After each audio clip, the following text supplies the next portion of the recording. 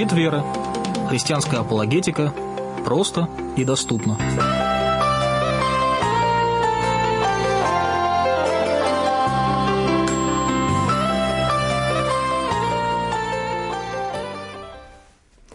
Здравствуйте, дорогие радиослушатели.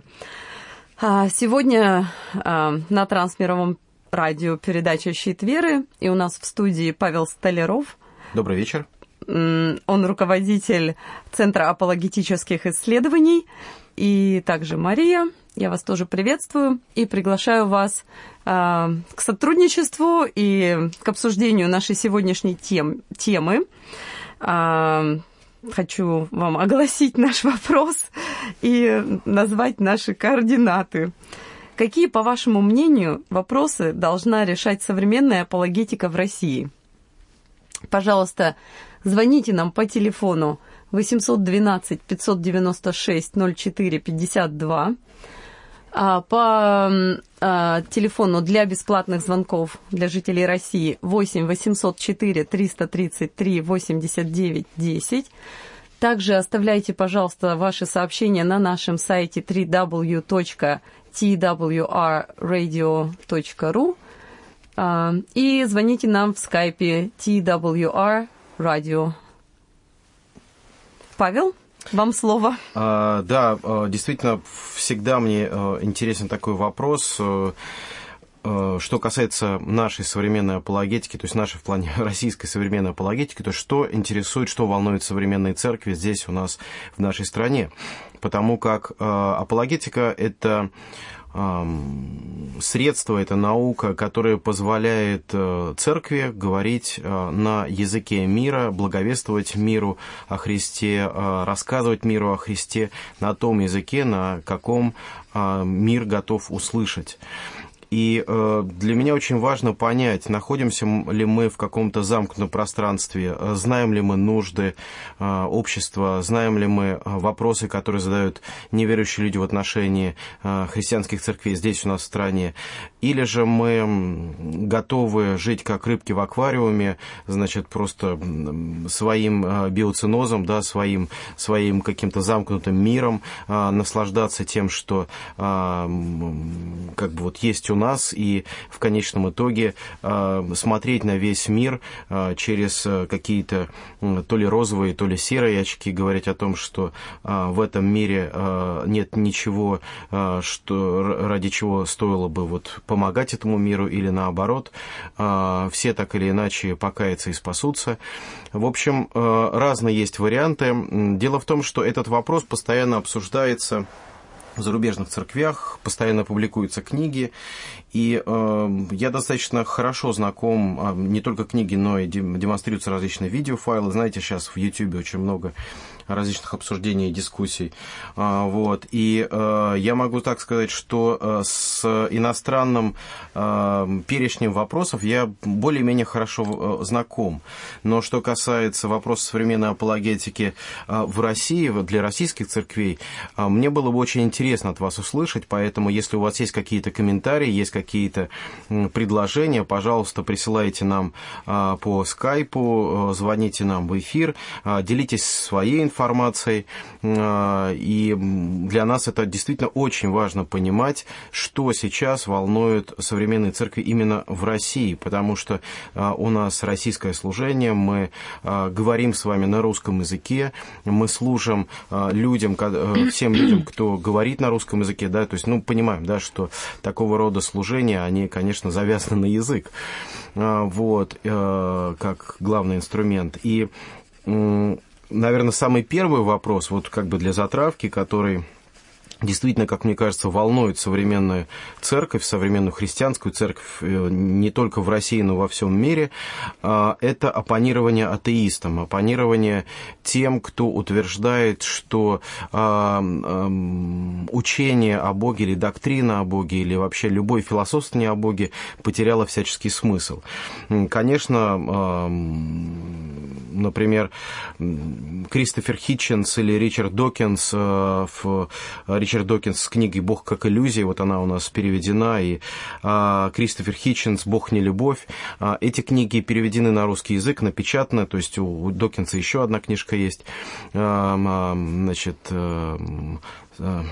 Selfish Gene, забыл как по-русски, то есть, неважно, Ричарда Докинса 2 книги переведено, Хитченсона 1 книга, но в общении с людьми я очень часто вижу, с неверующими людьми, как они используют аргументы из этой книги, из этих книг для того, чтобы оппонировать христианству. И они говорят, что мы бы пришли в церковь, но для нас существует некий большой такой вот интеллектуальный барьер, который связан с тем, что мы вообще не представляем, чем церковь занимается.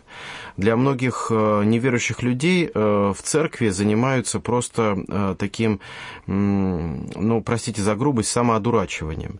То есть вот мы приходим, рассказываем друг другу сказки, убеждаем друг друга в это поверить, переживаем об этих сказках, а в конечном итоге мир или реальность, она несколько другая.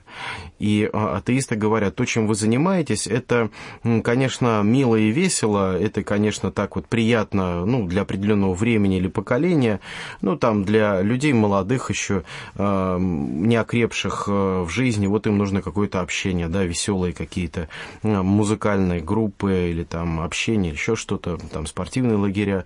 Для людей пожилых вот отдушина посмотреть на молодежь, вот как бы покрутиться во всем этом обществе. Но вообще для людей думающих церковь не имеет никакого ни смысла, ни значения. И печаль не в том, что они так говорят, а печаль в том, что как бы вот у нас в нашем российском обществе я как бы не очень часто слышу адекватные ответы на эти вызовы. То есть вопрос-ответ атеистам вообще как бы не присутствует в полемике, в российской полемике. Не знаю, но вот есть некоторые, я, конечно, могу привести некоторые книги русскоязычных авторов, которые говорят об этом, но, честно говоря, они очень редки, и в основном это небольшие статьи, которые печатаются в православных журналах или в православных изданиях. Для протестантов эти источники практически недосягаемы, просто потому что они не обращаются к православным источникам, и получается так, что во многих протестантских церквях просто нет никакого ответа. А что происходит как результат? Вот смотрите, вот нам кажется, что это как гипотетическая далекая проблема. Давайте проведем такой вот интеллектуальный опыт, да, и вспомним, как много женщин в наших церквях. Мне кажется, что подавляющее большинство это женщины в наших церквях. А теперь спросите себя, или задайте вопрос этим женщинам, почему их мужья не приходят в церковь. Конечно, помимо каких-то других причин, все эти причины стоит разбирать постепенно, но я чаще всего слышу именно то, что мужья говорят, что, вы знаете, жены, вот занимайтесь своим делом, да, вот как бы придумали себе сказочку. Так говорил кайзер немецкий Кирхе Кюхе Киндер. Дети, церковь, кухня. Что-то такое, да-да-да. Вот занимайтесь своей... То есть это женское занятие. Да, своими сказочками, да. А мужчины, вот мы понимаем, что мир суров, мир реален, мир материален, и мы уже живем как бы вот немножко по другим законам. Вот, пожалуйста, простое практическое применение. И сколько раз, на предметах апологетики ко мне подходили, особенно, знаете, когда у нас есть вечерняя школа, а на вечернюю школу обычно ходят уже люди достаточно взрослые, просто потому что работа, семья, и у них нет возможности на дневном обучении обучаться. Соответственно, вечерами у нас были весьма долгие рассуждения о том, как объяснить моему мужу, да, женщина спрашивает, что христианство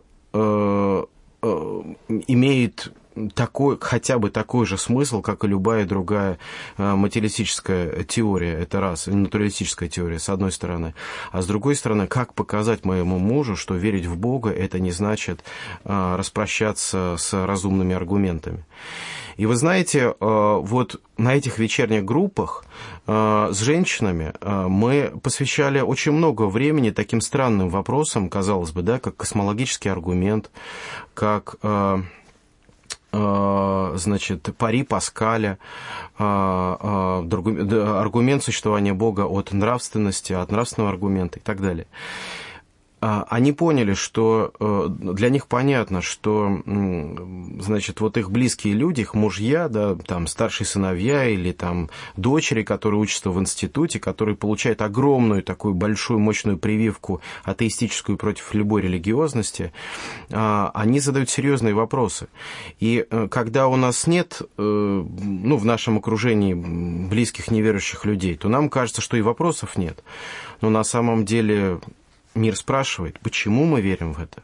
Почему, вопреки науке, мы продолжаем верить в чудо? Почему, вопреки, значит, каким-то исследованиям, значит, вот мы практически уже охватили мощными телескопами, и еще больше, еще лучше появляются. Сейчас китайцы, наверное, телескоп огромный построили. Да? Почему, заглянув практически до края Вселенной, мы не находим Бога? На что вы опираетесь, во что вы верите, зачем вы забиваете свою голову вот этими всеми теориями. И, в частности, вот так называемые новые атеисты, как Ричард Докинс, они, конечно, являются олицетворением, то есть они дают большое количество аргументов этим людям. И посмотрите, что обсуждает молодежь на форумах. Когда, если форум посвящен какой-то там религиозной тематике, и это форум не христианский, то христианам весьма сложно что-то отвечать. Почему? Ведь существуют замечательные аргументы, существует серьезное обоснование христианской веры, не только общефилософские, но и научные, логические. У нас действительно есть эти инструменты. Я готов ими вот сегодня буквально поделиться хотя бы в нескольких словах. И моя задача призвать людей не прятаться в свой кокон, да, не закрываться, не давать на отповедь случаю. Ну вот Бог усмотрит, Бог знает, как найти своих. Ну, смотрите, Павел, дело в том, что, ну вот даже если так обратиться к библейским примерам, то, ну вот, взять время Первой Церкви, ну, два таких, наверное, столпа мы все время видим на картинах апостола Павла и Петра. И они на самом деле очень, наверное, показательны в плане, насколько это были разные люди и насколько их, скажем так, способ достижения аудитории отличался. Ну вот я вспоминаю так о том, как Павел вошел в Ареопаг, то есть, можно сказать, в университет, университет, и начал на их научном языке, по сути, доказывать существование Бога, в которого он верит. И да, там были некоторое количество людей, которые спаслись. Был апостол Петр, который был, как мы знаем, человек не книжный, это много раз подчеркивается, и этот человек проповедовал на улицах, можно сказать, в храме, происходили чудеса, приходил страх и трепет, и люди обращались к Богу огромными количествами. Я не хочу сказать, что только способ Петра как бы действенный, поскольку там огромное количество, а Павел был типа бесполезен, потому что там только несколько людей спаслись в этом Ареопаге, потому что, на самом деле Бог послал каждого из них туда, куда нужно было. Аминь, да. И как христиане мы это знаем. Но мой вопрос, наверное, такой. Может быть, аргументы, которые может произвести наш разум, они просто недостаточно, я не знаю, сильны, поскольку люди их выслушивают и говорят, как вот в этой 17 главе, послушаем в другой раз. Или же, Петр, который на площади говорит, на самом деле, своим же соотечественникам, своим, так сказать, братьям, он говорит, вы распяли Господа, вы его ждали, он пришел, вы не поняли, вы распяли, то есть он обвиняет, и, обычно, когда человека обвиняют, то он, в общем-то, защищается. Но тут все стоят просто в недоумении, и вместо того, чтобы защищаться, они принимают Иисуса Христа. То есть, как можно объяснить вот эти два, скажем так, вот в ключе наших вопросов современной апологетики, вот эти два способа достигнуть, скажем так, нашу желаемую аудиторию, потому что Господь нам дал действительно эту миссию достигать. Мы призваны, раз мы дети Божьи, мы призваны нести это в мир, это слово, это Евангелие. Я думаю, это два замечательных, прекрасных примера того, как нужно нести слово. То есть, с одной стороны, мы говорим с помощью свидетельства из Писания, как говорил Петр, для того, чтобы убедить людей, что-то знающих из Писания, что-то слышащих и понимающих. С другой стороны, мы готовы говорить, используя общие человеческие аргументы, как вот говорит Павел, да, и став Павел среди ареопага, сказал: «Афиняне, по всему вижу я, что вы как бы особенно набожны, ибо, проходя, осматривая ваши святыни, я нашел и жертвенник, на котором написано неведомому Богу: сего-то, которого вы не знаете, чтите, я проповедую вам». То есть он не столько опирался на Писание, то есть Ветхого Завета, сколько на те знания, которые были на то время у афинян. И для нас это просто разные примеры того, как совершается христианская миссия. И, конечно же, если мы говорим о результатах, то взращивает все Бог, да? То есть мы сеем, мы насаждаем, но взращивание веры в человека, обращение человека находится в руках Божьих. И мы не знаем, каким образом, какие именно будут плоды, но наша задача сеять, как сказать, максимально обильно, по-доброму, я не знаю, максимально качественно, да. То есть не столько задумываясь, а стоит ли, а нужно ли. Какой будет результат? Да. Пойду я в университет, покаюсь ли кто-нибудь? Да, потому что иначе может получиться такой вариант, что человек, постоянно подвергая сомнению каждое свое действие, он вообще ничего не будет делать. Он опечалится, он впадет даже в депрессию и скажет: ну что я могу сделать, что я могу сказать, разве кто меня услышит, разве кто меня поймет, разве этого требует Бог? Давайте просто будем духовно, молитвенно ожидать Его воли. Но Писание нам говорит о том, что Господь ожидает от нас действий, Он же ожидает, чтобы мы пошли и научили весь мир, крестя их во имя Отца и Сына и Святого Духа, чтобы учение Христово распространялось в чистоте и в истине, чтобы оно доносилось и для людей, что-то знающих о Христе, и ничего не знающих о Христе, чтобы мы не боялись проповеди, потому что всегда для людей как бы высоких этого мира проповедь будет казаться юродством, для людей, значит, имеющих какие-то степени и звания, она может даже казаться слишком простой, но вы удивитесь, насколько это чудесно, насколько это замечательно, что проповедь о Христе, если она действительно говорится в той истине, которая изложена в Писании, она очень внутренне гармонична. То есть, несмотря на ее внешнюю простоту,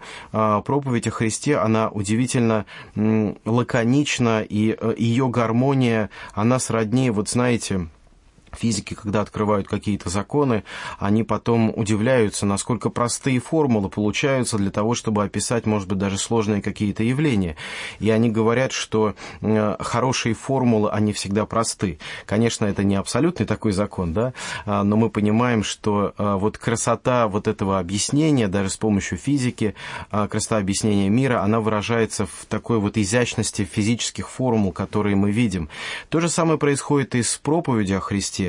Порой люди, думая о том, что, значит, если мы касаемся чего-то духовного, то здесь нужно наговорить огромную кучу каких-нибудь сложных терминов, и только, значит, продираясь сквозь вот эти высокомудрые духовные слова, слушатель должен как-то прикоснуться к какой-то тайне истины.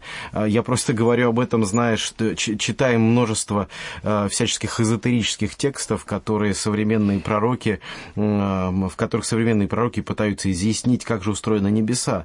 Когда мы открываем Писание, когда мы читаем о Боге Сыне, пришедшем во плоти, да, действительно, мы встречаем очень сложные концепции, например, что Иисус Христос полностью Бог и полностью человек. Для нас это сложно уложить в нашем сознании, но превозмогая эти сложности или соглашаясь с этими сложностями, проповедуя о Христе, вот эта его двойственная природа решает так много проблем и вопросов, которые по ходу возникают или могут возникнуть. В общем, совершенно замечательным образом христианство оказывается даже более логично, чем атеизм. И вот, например... Вопрос, можем ли мы эту логику доказать? Опять же, наша задача не столько доказать, да, или опровергнуть. Вернее, ее, скажем так, свою речь нужно логически построить. Да, если у нас эти навыки, умения и не знаю, что нужно для этого, чтобы мы могли логически аргументировать свою точку зрения. Можно начать, конечно, с простого. Вообще, общая такая рекомендация, моя личная, и могу точно с уверенностью сказать, многих христианских апологетов современности: получайте образование. То есть ищите знания, потому что Господь устроил этот мир, Он создал этот мир, Его рукой этот мир создан. Поэтому, когда вы ищете знания об этом мире, вы постигаете Творца. Это извечно существующая концепция, каким образом мы можем постигать Творца. Через две вещи. Через то откровение, через естественное откровение, которое Он явил в мире, то есть через творение всего этого мира, и через сверхъестественное откровение, это через, соответственно, Писание, которое есть в наших руках. И дело в том, что и Павел в Римлянам, он говорит о том, что рассматривая его творение, да, мы убеждаемся в том, что действительно в нем мы видим руку Божью. Поэтому, когда человек исследует то, как сотворен этот мир, он, наоборот, приближается к Богу. И вот как бы основываясь на этом, я просто хочу сказать, что сначала ищите образование, читайте хорошие книги, постигайте мир, который гармонично устроил Господь. И второй момент, если вы будете это делать с христианских предпосылок, для вас действительно даже квантовая физика откроется совершенно удивительными решениями. Пожалуйста, вы можете почитать некоторые статьи протоиерея Кирилла Копейкина, который православный священник. Значит, он некоторым образом пишет, он апологет и пишет, в частности, и о таких вещах, как квантовая физика и откровение о Боге, и вы удивитесь, насколько интересны получаются ответы, когда мы о той же самой квантовой физике говорим с точки зрения христианства. То есть, например, если мы рассуждаем о вопросе влияния наблюдателя, да, то есть вот известный опыт уже, которому практически уже больше 100 лет, значит, об эффекте наблюдателя, да, то есть когда присутствует наблюдатель, у нас получаются одни результаты, когда наблюдателя нет, то у нас получаются другие результаты. Опыт с фотонами света. Вот. И как интересно описывается в христианском мировоззрении этот опыт. Я могу сказать, что материалистическое мировоззрение не определяет этот опыт. То есть никак не описывает, просто они документируют, они феноменологически описывают. Вот так есть. А христианство дает замечательный смысл. Или, например, о начале существования Вселенной. Посмотрите, Господь говорит о том, что в начале было Слово, да? И Господь говорит о том, что Он Словом веки сотворил, то есть Словом сотворил бытие, то есть буквально из небытия было бытие сотворено, да, призвано к существованию. А многие физики, видя всяческие признаки, космологи имеются, физики-космологи, видя всяческие признаки существования вот этого так называемого большого взрыва, да, они никак не могут принять понятие о сингулярности. То есть вот от той самой первичной точки, да, откуда вот ничего не было, а потом возникло. То есть ничего не было, то есть но совершенно чтобы ничего нет. Что-то взорвалось, значит, должно было что-то быть? Совершенно верно. Вот таким образом физики рассуждают, и поэтому они хотят уйти от этой точки сингулярности. Даже эта точка зрения, она их не устраивает? Да, никак. И Стивен Хокинг, между прочим, до 60-х годов 20 века теория Большого взрыва являлась страшной ересью. Несмотря на Хаббла, несмотря на всяческие исследования, значит, вот в инфракрасном излучении, все что угодно, неважно.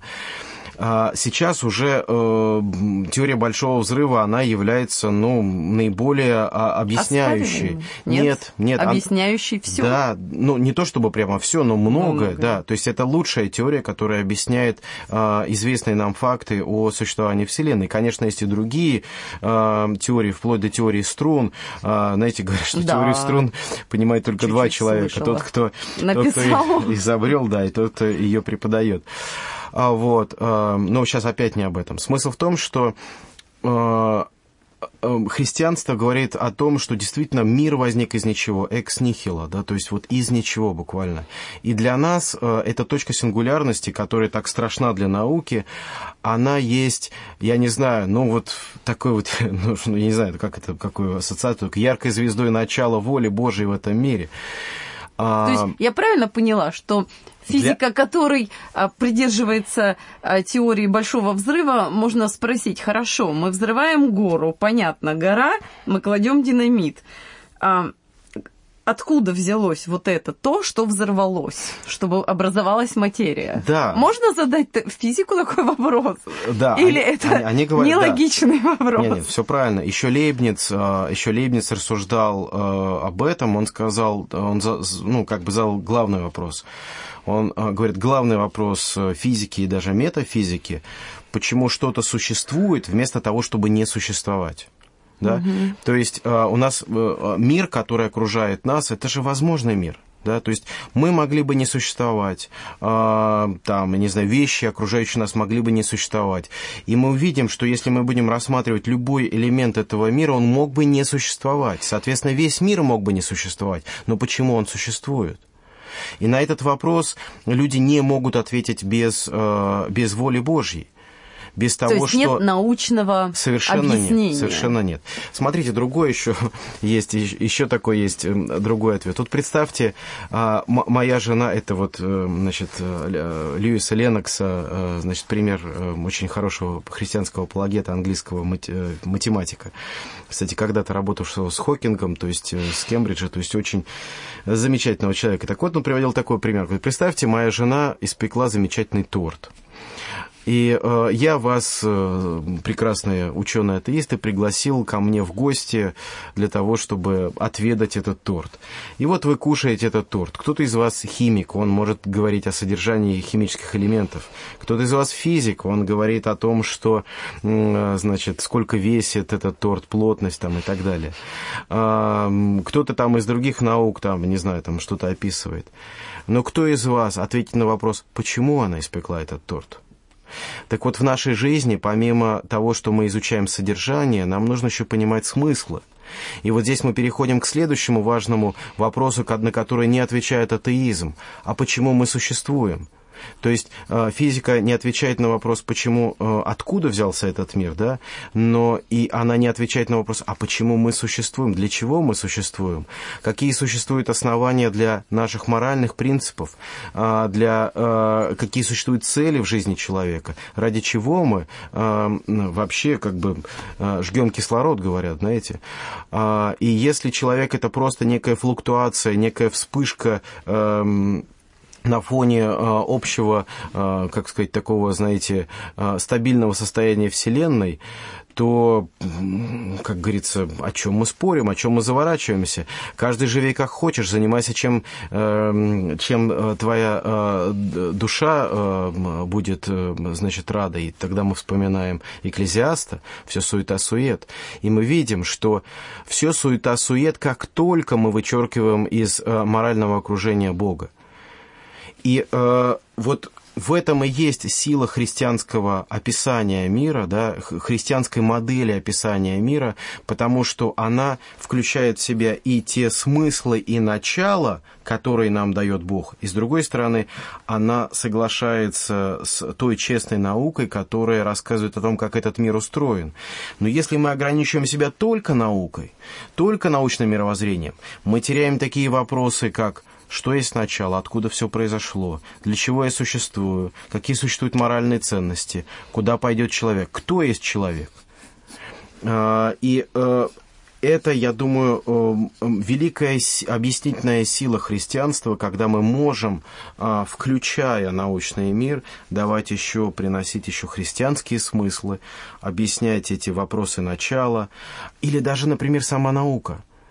Вот иногда люди... я могу научный, так сказать, вопрос немного поднять, потому что у меня... Можно сейчас чуть-чуть договорю, да, просто я боюсь, мы уйдем немножко в сторону. Вот смотрите, представьте себе, когда мы... То есть, зачем представлять? Люди науки, они рассуждают, опираясь на что? Они рассуждают, опираясь на то, что их мозг рационален, их мозг рождает осмысленные объяснения, смыслы. Но ведь если они верят в то, что все в этом мире произошло из хаоса и не подвержено никаким смыслам, значит, их мозг тоже не подвержен никаким смыслам. Могут ли они своему мозгу как инструменту доверять? Другими словами, представим себе, что у нас есть некая супермашина, которая случайным образом выдает нам какие-то ответы, совершенно хаотически. Будем ли мы этому арифмометру задавать какие-то математические действия? Нет, конечно. Почему? Потому что он хаотичен, потому что он не знает, что производит.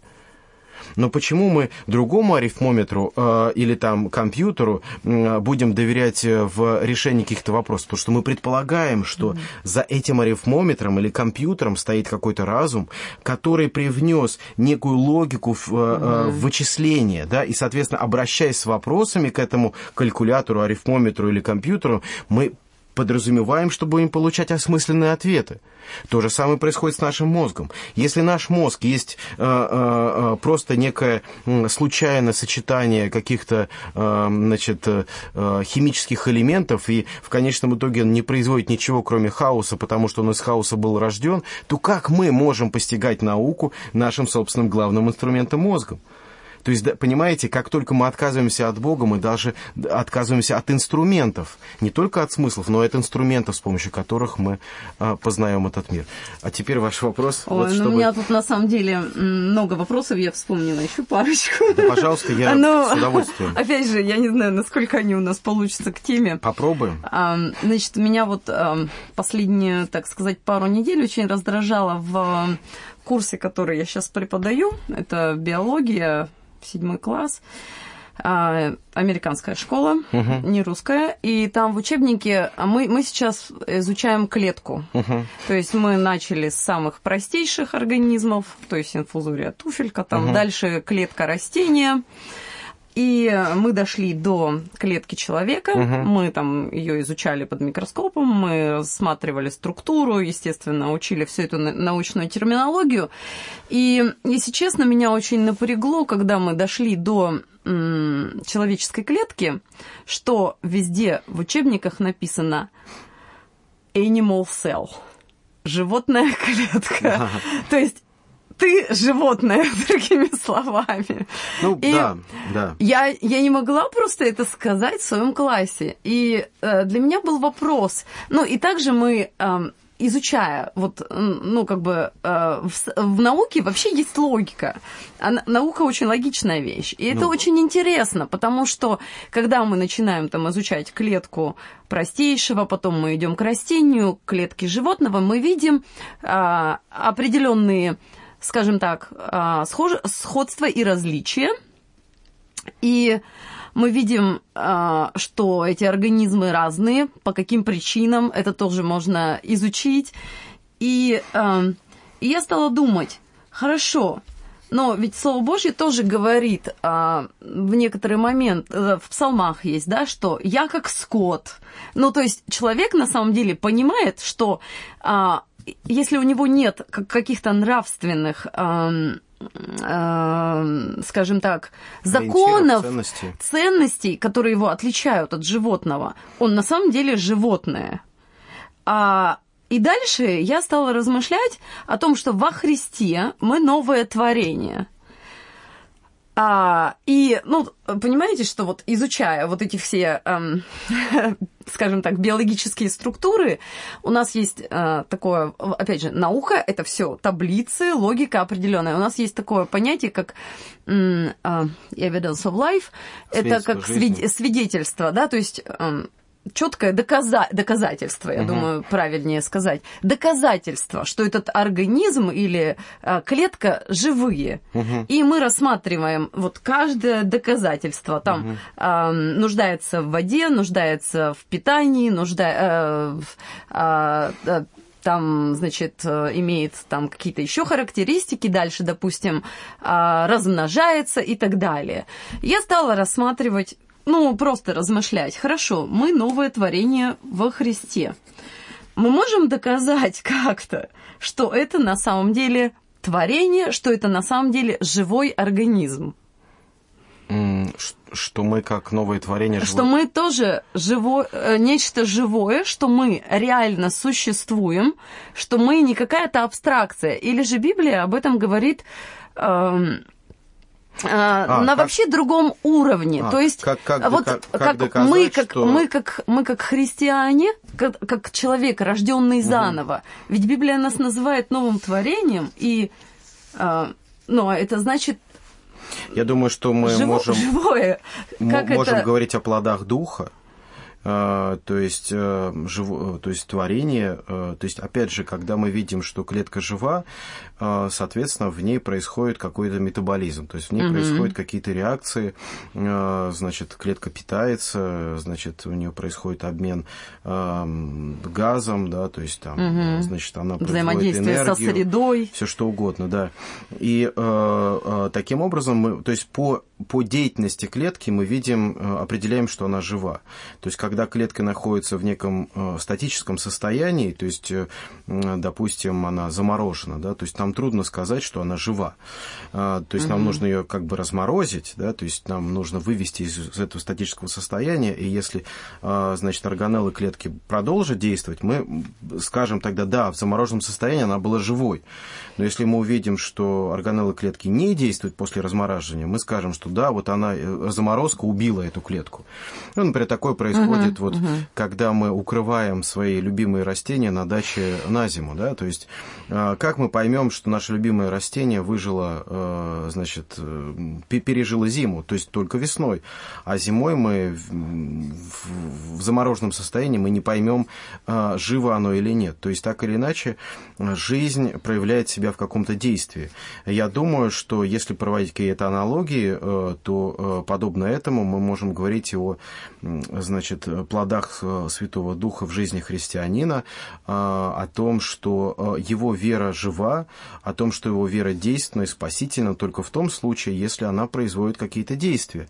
А если в человеке эта вера не производит никаких действий, она его никоим образом не отличает от неверующего человека, он продолжает оставаться в своих грехах, он не желает идти ко Христу, ничто не побуждает его совершать что-то ради Христа, то Иаков говорит, что это мертвая вера, что это не спасительная вера, да, то есть он говорит о том, что бесы веруют и трепещут, то есть Христос говорит о том, что бесы веруют и трепещут. Я думаю, что... То есть, в принципе, свидетельство о том, что мы, рожденные во Христе, живой организм, оно есть. И это, конечно, да, плод это Духа в нас, и это верно, да. Наши действия, наше взаимодействие с этой всей окружающей средой. Апологетика. Мы вернулись к этому. И не только. Да. Вот, поэтому, да, и вот опять же, когда мы, если мы говорим о разнице между человеком и животным, вы поймите правильно, что наука, у нее не стоит, перед наукой не стоит смыслов, то есть не стоит цели определять смыслы. смысл жизни. Да, или вообще какие-либо смыслы. Почему, зачем? Да. Нет, причинно-следственную связь наука пытается Почему, формализировать. зачем? Да. Но откуда они не могут решить? Да, но смыслы наука не рождает. Вот как я говорил по поводу истории с пирогом, да, то есть наука может анализировать, из чего состоит пирог, но наука не занимается вопросом, зачем пирог был испечен, что я пригласил вас, уважаемый ученый, на мой день рождения. И вот по этому поводу жена испекла замечательный пирог. То же самое и с наукой. Наука пытается понять, как действуют какие-то, значит, клетки, как действует мембрана клетки, да, там, как происходит там, рождение энергии, да, или там, например, как в ядре хлорофилла вырабатываются какие-то энергетические молекулы, да, то есть которые потом дальше используются, это АТФ, да, которые дальше используются уже в следующих реакциях и все что угодно. То есть наука не задает вопросом, почему, от чего, почему именно так, да, то есть вот они просто видят, как это происходит. И для науки, поэтому все, что похоже, все, что аналогично, они вот любят объединять в одно, классифицировать в одну группу. И это нормально, в этом нет никакого, я думаю, что никакого противоречия христианству. То есть то, что они называют людей животными, я думаю, что это ни в коем случае не страшно, просто потому что они видят похожие процессы, происходящие среди людей и среди животных, и, соответственно, классифицируют это одинаково. Ну, на самом деле, клетка практически идентична, потому что клетка растения, она другая. И это очень наглядно видно, когда сравниваешь. Да. Если мы сравним, например, клетку растения и клетку животного, это очень разные клетки. Но дело в том, что у нас есть еще и грибы. Это отдельный класс. Да, отдельный. Еще почему? Архея, правильно по-русски называется. Почему грибы выделены в отдельный класс? Просто потому, что они совсем не похожи и на растения, и на животных. Но опять, вопрос не в том, что перед нами, что мы видим, а вопрос о том, как мы классифицируем. Еще третий вопрос. А грибы знают, что их классифицировали как грибы? Понимаете, в реальной жизни систематика, то есть она, конечно, помогает нам систематизировать окружающий мир, но на самом деле, например, шиповник не знает, что он относится к разоцветным. Да, или, например, брюква или какая-нибудь там репка не знает, что она относится к крестоцветным. Да, то есть для растений все равно. И в реальности существует отдельно репка, отдельно брюква, отдельно шиповник, отдельно роза. Они никак не, как сказать, для них все равно, что происходит. Вся систематика нужна для нас. То же самое, когда мы называем что-то животными, да, или вот ты, человек, ведешь себя как животное или подобен животному. Это наши эмоции, это то, как мы интерпретируем поведение человека. На самом деле, в глазах Божьих действительно человек наделен особым значением, функцией, особой ролью в этом мире, потому что именно человек сотворен по образу и подобию Божьему. И когда люди изучают человека, пытаются понять его, они видят, что перед ними тайна. Даже вот когда вы говорите по поводу клетки, вот вы говорили, вот мы видим живую клетку, а что такое жизнь? Вот я сказал, да, что жизнь – это некие действия. Да, мы понимаем, что жизнь у нас как бы вот оценивается... как минимум от противоположного мы можем объяснить, что такое жизнь, когда мы видим нечто, что абсолютно противоположное, и мы называем это мертвым. Да, но так или... Но есть нечто странное, называемое спящим, дормант, или как там еще. Неважно, но вот, например, вот вопрос жизни и смерти, это вот нам кажется, мы понимаем, вот это растение умерло, там это животное умерло. А человек? Сегодняшний уровень медицины позволяет поддерживать жизнь в человеке практически, когда большая часть его органов уже не функционирует. Что такое жизнь? Какие у нас права? Вот недавно прошла новость о том, что в Нидерландах не только эвтаназия, то есть мы знаем, что там эвтаназия разрешена, но сейчас то есть через некоторое время будет рассматриваться вопрос о просто уходе из жизни по желанию. То есть когда человек просто устал жить, да, то есть его цели, его качество жизни уже его не удовлетворяет, можно ли ему, обращаться к эвтаназии? То есть если раньше мы говорили о том, как ужасно, что человек там страдает, и поэтому дайте возможность ему спокойно уйти, то сейчас уже хотят принять вопрос о просто достойном уходе из жизни. Что это такое происходит? Что происходит с человеком, когда он поднимает такие вопросы? И если нам кажется, что, ну да, вот у нас в России этих вопросов нет, поэтому как бы этих вопросов и не существует, пожалуйста, в Нидерландах в прошлом году 4500 людей, больных тяжелыми неизлечимыми заболеваниями, согласились на эвтаназию. Сколько будет? У нас вопрос самоубийства в России. Россия занимает одно из первых мест в мире. Хотела упомянуть особенно по подростковому самоубийству, уровню подросткового самоубийства. Понимаете, опять, что такое жизнь и смерть? То есть, когда мы рассуждаем о смыслах, мы очень быстро переходим от таких научных понятий, да, к нравственным, сугубо практическим вещам. На самом деле. Да. Как мы объясним своему ребенку, что его жизнь ценна? Если придя в школу, в институт, он видит, что он не более чем животное, что он видит, что все его функции могут определяться просто химическими реакциями, проистекающими в его там, эндокринной системе и в его мозгу. Все управляется какими-нибудь гормонами или там все записано в ДНК-коде. Что он тогда о себе думает? Он думает, ну да, вот не повезло мне, да, вот как животному. Ну вот умру я как там собачка или там бабочка или какое-то насекомое или растение, кто обо мне вспомнит? Так вот, наша задача как родителей, как людей верующих, объяснить смыслы в этой жизни, что человек это больше, чем просто физическое существование жизни в теле. Господь уготовил совершенно чудесное будущее для человека, которое продолжается в вечности, что Господь ради души, ради спасения души человека, ради спасения, между прочим, и тела тоже. То есть говорится о том, что Господь Спаситель и нашего тела тоже. Почему? Потому что мы в вечности не будем существовать как безличные духи, но Господь говорит о воскресении в жизни вечной. Что мы будем снова соединены, что наш вечный дух будет соединен в прославленном теле. И это удивительные смыслы и цели, которые есть. И поэтому прекращение жизни человека никак не может быть оправдано. Да? То есть тот же самый вопрос об абортах. Да? Вот, пожалуйста, как наука наука или атеизм тут же пересекается с обществом, с общественными ценностями, целями и задачами. Поэтому, когда мы говорим, в частности, например, об атеизме... можно задать вопрос? Да, хорошо, вот эти товарищи, на которых мы ссылались в самом начале передачи, которые, скажем так, основные оппоненты христиан, как Докинс, Хитченс и другие, они вообще поднимают такие вопросы нравственные? Конечно. Потому что, мне кажется, тогда логично апологетики свою, скажем так, защитную стратегию выработать в том, чтобы не, скажем так, сражаться на поле противника, где их аргументы более, скажем так, убедительные, потому что это мы там не специалисты, физик больше специалист, почему мы не можем сконцентрировать...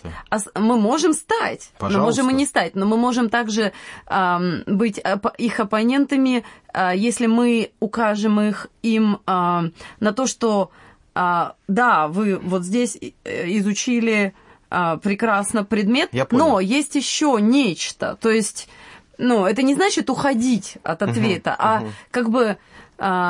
может ли быть задачей апологетики, так сказать, указать своему противнику на то, что есть некоторые, скажем так, области исследования, которые он упускает из вида. Конечно. Вот это тот пример, как вот вы говорили не с тортом, а разные проповеди, например, Петра и Павла, о разности в проповеди. То есть, действительно, Господь призывает разных людей с разными способностями, с разным опытом для того, чтобы благовествовать о Христе, буквально на разных уровнях. И действительно, например, с Докинзом лучше говорить христианским профессорам, и они с ним разговаривают, и вы можете посмотреть диспут Докинза и Леннокса. Прекрасный пример того, как биолог, профессор, один биолог, другой математик, как они стоя на диаметрально противоположных основаниях, да, точках зрения, как они все-таки пришли к пониманию сложности этого вопроса. И, например... Но каждый остался, я так понимаю, при своей точке зрения в итоге. Это уже другое. В неподготовленной... С другой стороны, вот Кристофер Хитченс, он уже почил, он уже умер. Интересно, вот вышла книга, значит, одного христианского пастора, который был знаком с ним. Вот Кристофер Хитченс, который написал «Бог не любовь». Я не то чтобы я бы даже не рекомендовал читать эту книгу, потому что, ну, она как бы не страшна вот в плане какой-то аргументации, но она достаточно цинична. То есть вот неподготовленному христианскому, такому, знаете, нежному сознанию прочитать эту книгу, это просто вот... Ну, хотя если вы готовы к серьезной эмоциональной критике, почитайте, но... В общем, достаточно жесткая книга, жестко говорящая о христианстве. И пастор, который с ним общался, он говорил о том, что я не знаю, вот как это можно говорить, как можно объяснять, но вот он говорил о том, что Хитченс, в принципе, уже стал отказываться от своих идей. Он увидел, что христианство на самом деле это не то, о чем он говорил. То есть, понимаете, на высшем уровне, вот таком вот профессиональном, идет свои дискуссии. Мы говорим о том, как отвечать тем, кто рядом с нами. И очень важный момент, что люди, смотря на, то есть вот рядовые христиане, смотря на то, как говорится, бьются титаны, им кажется, ну, это не для меня, я вообще ничего не буду делать. Наша программа именно о том, что вы можете делать. Позвольте мне задать вот 6 таких, показать вам из 6 утверждений некую не просто тяжеловесность, а невозможность догматического атеизма. Посмотрите, что утверждает атеизм. Атеизм говорит о том, что ничто рождает все. Да, вот мы говорили о рождении Вселенной. Атеизм говорит о том, что неживое рождает жизнь. Да? Вот Франкенштейн так и не смог... То есть мы только в сказках знаем, что Франкенштейн смог создать... Доктор Франкенштейн смог создать вот это чудище, да, из каких-то остатков органов, пересадки и все что угодно. Но мы видим, что до сих пор мы понимаем, что такое... То есть вот мы понимаем, как характеризовать жизнь, но откуда жизнь происходит, мы не понимаем. Или, например, откуда происходит сознание. А у атеизма бессознательное рождает сознание. Да? Случайность рождает тонкую настройку. Да? То есть атеисты говорят, что весь мир устроен случайно, но наука, которая исследует этот мир, она открывает, что этот мир устроен удивительным образом, удивительно гармоничные и гармоничные законы. Хаос рождает информацию. Шеннон доказал о том, что количество информации не может рождаться самостоятельно. Чтобы информация увеличивалась, необходим новый источник извне.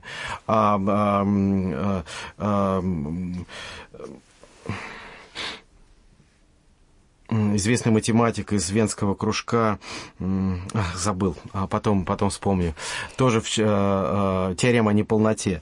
Он тоже показал о том, что информация не может из ничего рождаться, но атеисты верят, что информация рождается из ничего. Отсутствие сознания рождает сознание. Это как раз вот вопрос науки и мозга как инструмента познания науки. Да? Получается, можем ли мы доверять своему мозгу, если вообще он должен был произойти просто из какого-то хаоса. И бессмысленность рождает смысл. Да? То есть то, что нас окружает, должно быть бессмысленным с точки зрения материализма, с точки зрения натурализма. Но мы видим, что все наполнено смыслом, что наша жизнь идет к какому-то необходимому финалу, концу, и мы видим, что то, как мы живем, по сути определяет нашу жизнь. Мы видим, как Господь благословляет любящих Его. Да, мы видим, как люди наказываются, если они противостоят воле Божьей. То есть вот эти моменты, пожалуйста, что для них нужно быть, не знаю, Уильям Крейгом, имеющим высочайший там рейтинг цитирования в плане современной философии, да, его научных статей. Или нам нужно иметь только люди с кандидатскими степенями могут об этом говорить? Да нет же. Есть хорошие книги, есть хорошие источники, читайте их. Обращайтесь к людям. Иногда женщины говорят, ну, это мужские разговоры. Да нет же. Или говорит, вот это вот только у мужчин есть логика. Да нет же. Что у нас есть, как сказать, разные категории, да, то есть разные категории людей, значит, у нас есть, ну, допустим, да, всех животных, у нас есть животные и люди, а среди людей у нас есть женщина и мужчина, да, да нет же. И женщина может объяснить, и жена может объяснить своему мужу, что ее вера обоснована, что ее вера опирается на глубинные корни существования смыслов в этом мире, на существование истины. А если мы задумаемся о таком вопросе, что есть истина, мы вообще поймем, что истина, свойства истины, они по сути неопровержимы. Например, кто-то говорит о том, что истины не существует, или абсолютной истины не существует. Что нельзя спросить, а можно ли абсолютно утверждать, что абсолютной истины не существует? Мы видим, что человек, утверждающий обратное, он противоречит сам себе. Или кто-то говорит, вы не можете знать истину. Вопрос, откуда вы это узнали, или истину знаете только вы? Вопрос, это истина для меня, но не для всех остальных? Вопрос, тогда может ли это утверждение быть истинным и для всех остальных? И так далее. Мы видим, что как, например, с бесконечностью или с нулем определенные такие игры с истиной невозможны. То есть, как только мы начинаем флиртовать или играть с истиной так же, как с натуральными числами, у нас ничего не получается. То есть, это говорит нам о том, что истина, она существует в каких-то рамках. Ее нельзя просто взять и сказать, ее не существует. Это значит опровергнуть самого себя. Нельзя просто сказать, ах, это твое личное мнение. Но тогда, значит, противоположность твоего мнения, то есть мое мнение тоже должно быть истиной. И в конечном итоге мы видим, что христианское мировоззрение – это лучшее объяснение на существование этого мира. И у нас есть инструменты. И многих вещей в этом мире, абсолютно, и событий. Абсолютно. И для этого не нужно бояться или страшиться. Не нужно читать 1000 книг по 1000 страниц, но существуют и достаточно простые материалы, которые позволяют нам, верующим, обращаться к неверующим. Да, действительно, все находится в руке Божьей. Мы не можем заставить их поверить, мы не можем убедить их в истинности того или другого. Поэтому мы представляем свой труд на милость Божью, и мы готовы смириться с тем, что человек сейчас с нами не согласится. Но когда-то он может задуматься. И люди, раз услышавшие о Христе и понимающие, что во Христе действительно находится истина, так или иначе они будут задумываться об этом. И послушайте свидетельства тех людей, кто пришел к вере во Христа. Они говорили, что когда-то на их пути встречались люди, которые беспокоились о том, во что они верят, как они живут, чему они доверяют в этой жизни. Вот смысл нашей проповеди. А не в том, чтобы сказать, ну, что я могу сделать в этом мире, все суета-сует, все уйдет. То есть, как бы подходя к завершению нашей передачи, мы можем сказать, что не обязательно иметь научную степень, чтобы быть апологетом, конечно, или просто защитником, конечно, своих убеждений. Достаточно, в общем-то, желание развиваться, да, быть открытым для того, чтобы интересоваться тем, что происходит вокруг в мире, в жизни твоих близких, в жизни людей вокруг, и быть готовым отвечать на вопросы, по сути. Или же готов... на нужды. Да, или же на нужды. Да, всегда готов всякому требующему у вас отчета в вашем уповании дать ответ с кротостью и благоговением. Да, в 1 Петра 3,15. Четко объясняю. Совершенно верно. В чем упование? Господь дал нам удивительные инструменты. Он дал нам разум. Он очистил наш разум от многих таких вот греховных вещей. То есть Он дал нам прекрасное понимание, спокойствие даже о том, что Он с нами.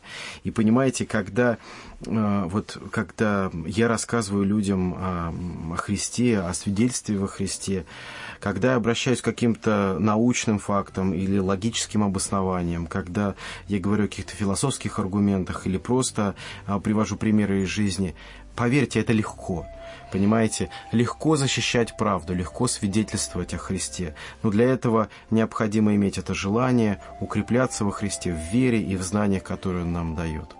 Потому что мы любим Его всем сердцем, всей душой и всем разумением своим. Мы заканчиваем, и пусть Господь благословит вас, и действительно пусть Он даст мир в вашем сердце, в вашем уповании, о том, что Он всегда будет с вами и будет руководить вашим языком, вашей головой, вашим сердцем. С Богом!